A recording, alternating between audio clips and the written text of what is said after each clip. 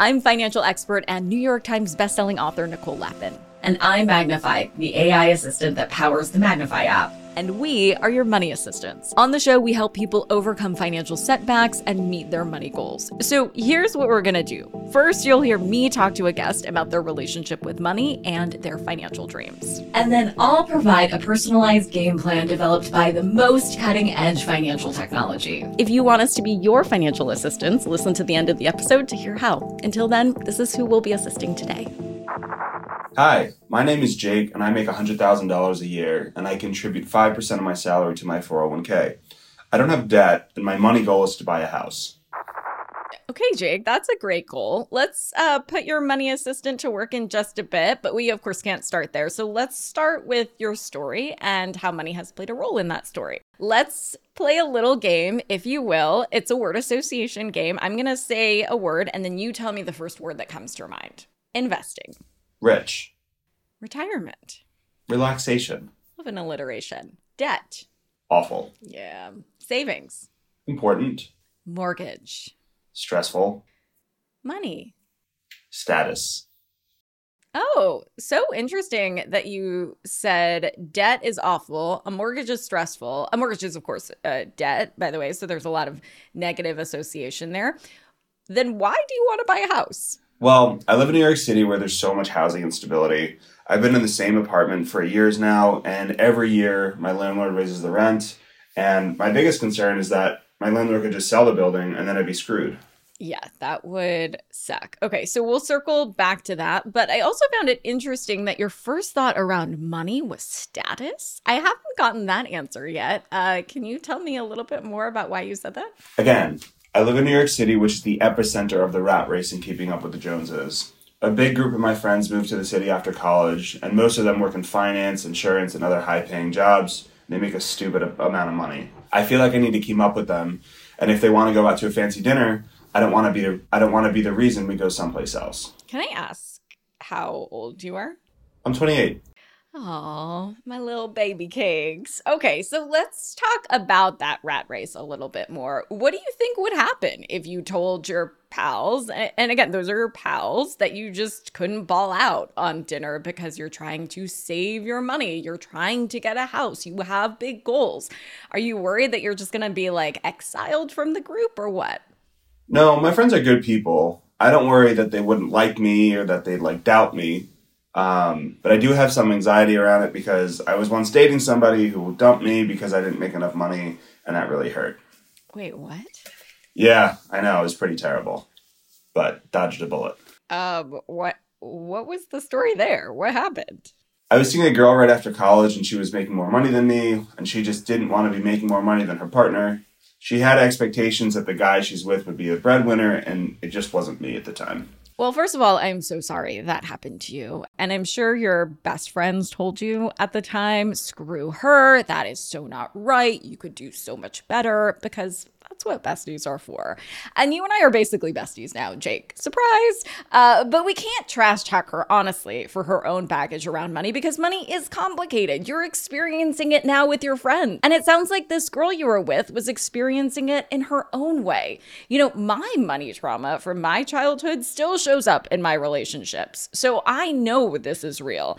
And here's something I really, really want you to hear. When my money baggage shows up in my relationships, it has nothing to do with the dude. It has nothing to do with my partner. It has everything to do with me. And I know it's the same for the girl you were seeing. It's not personal. It's not a rejection of you. It does not mean you are not worthy enough or statusy enough. It's not actually about you. Does that make sense?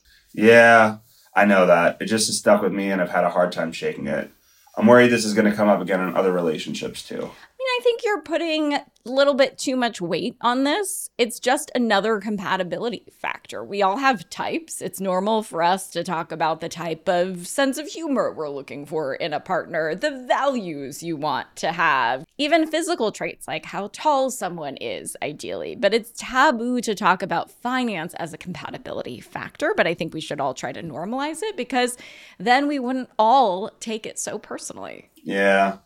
So what I'll say to you first is that, All right. What I'll say to you first is that you are making six figures. You're doing awesome. So if you do meet someone who only dates someone who's making, I don't know, a million figures, oh well. Thank you next. You will find someone who's compatible with you on all fronts, and their relationship will be that much stronger because there's no tension coming from differing financial expectations. Yeah, that's a good point. Do you think that your interest in home ownership is also rooted in status? Maybe, to some extent, but the fear of my landlord raising my rent is real. That makes sense. I also lived in New York City. It is so real. So let's do this. Let's bring on your money assistant and make a plan to lock in your dream home. Are you ready? Yep. Hi, I'm your AI investing assistant powered by Magnify. And yes, I'm AI. I'm engineered to answer your biggest investing questions and help you make your money work for you. Hello, Jake. Hi. It is suggested that putting down at least 20% when applying for a mortgage will help you avoid paying for private mortgage insurance and secure better interest rates. How much of a down payment do you need? In New York City, really right now, you need $1 million just to look at real estate. But I'm considering moving out of the city where I think I could get something for $650,000. So Magnify, carry the one. That's $130K down payment, basically. Okay, so in how many years do you want to purchase the house? As soon as possible. So 3? How much do you already have saved toward your down payment? I can put aside about 10 grand of my savings right now. How much are you currently contributing annually to your down payment? I don't really have a set number, but I'd say I could probably start to do $1,000 a month, so 12 grand a year. Okay, saving $130,000 in 3 years can be a difficult goal to achieve. Let me help you by building an investment portfolio to maximize your chances. Cool, thanks. I have created an investment portfolio tailored to your goal of $130,000 towards your house down payment in 3 years, based on an initial investment of $10,000 and continual contribution of $12,000 each year toward your portfolio. You will have an expected shortfall of $80,200 below your objective of $130,000. Do you want to know how you can improve your chances of meeting your goal? Yes. Okay, here are some options to improve your plan. Adjust your savings plan from $12,000 to $39,201. Adjust your risk from moderate to aggressive, or adjust your timeline from 3 years to 9 years. Okay, I'll adjust my timeline to 9 years. Great. Do you want me to create a portfolio that maximizes your chances of reaching $130,000 in 9 years? Yes.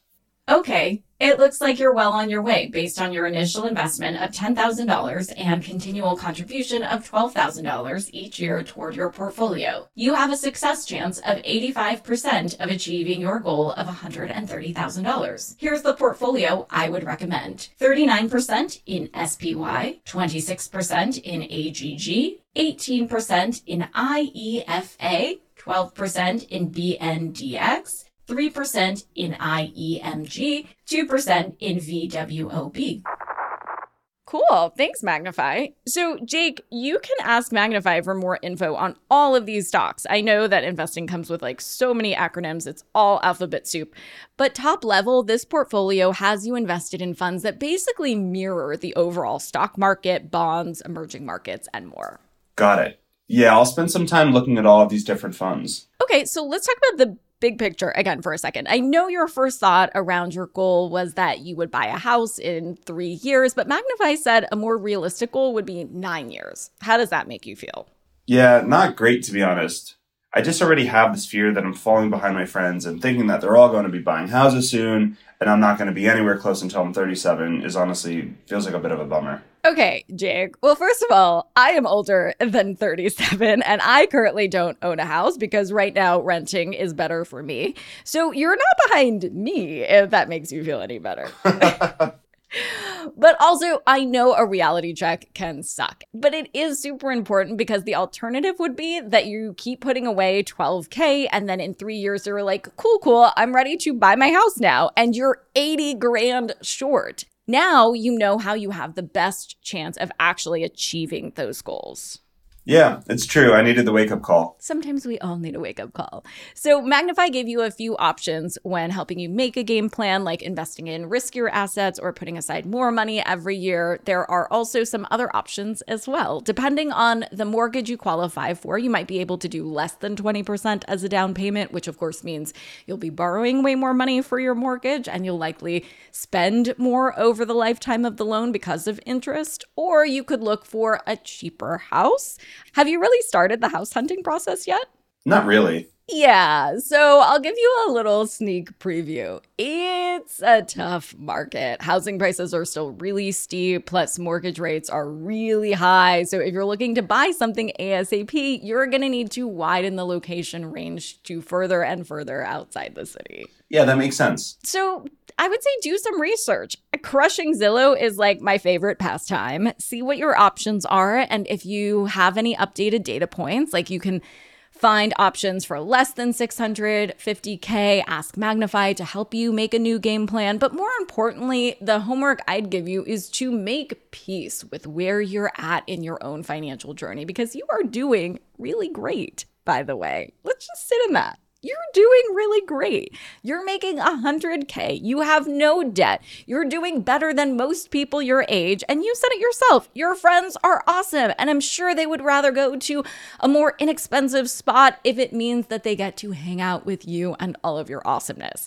And if you don't want to have a conversation with your friends about wanting to cut your spending, I have a little hack for you. Yeah. Become the planner of your group and you pick the restaurants. And so you find the ones that are more in your price range, but also a really cool kitschy place, let's say. If you guys are going to hang out, you can choose one of the bajillion things to do in New York City that are free or cheap. I used to subscribe to all of those like free things to do in New York newsletters. There are a bunch of them. Skint is one of my favorites. Yeah, it's a really good point. Yep.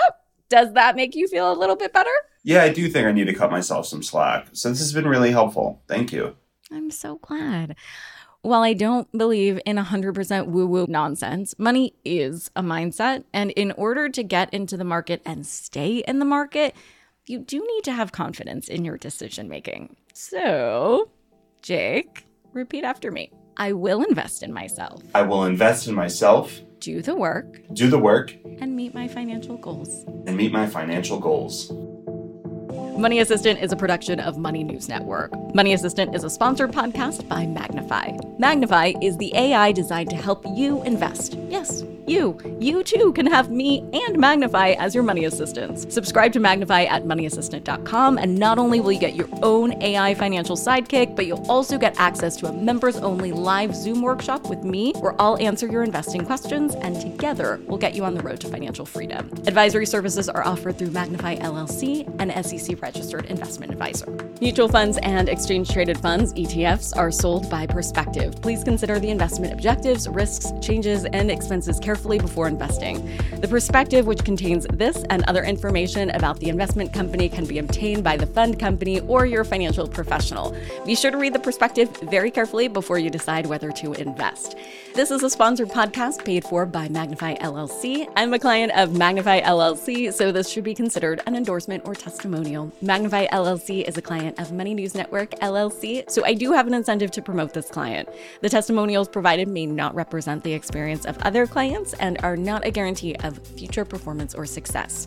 Opinions expressed in this program do not necessarily reflect those of Magnify LLC. The topics discussed and opinions given are not intended to address the specific needs of any listener. Magnify LLC does not offer legal or tax advice. Listeners are encouraged to discuss their financial needs with the appropriate professional regarding your individual circumstance.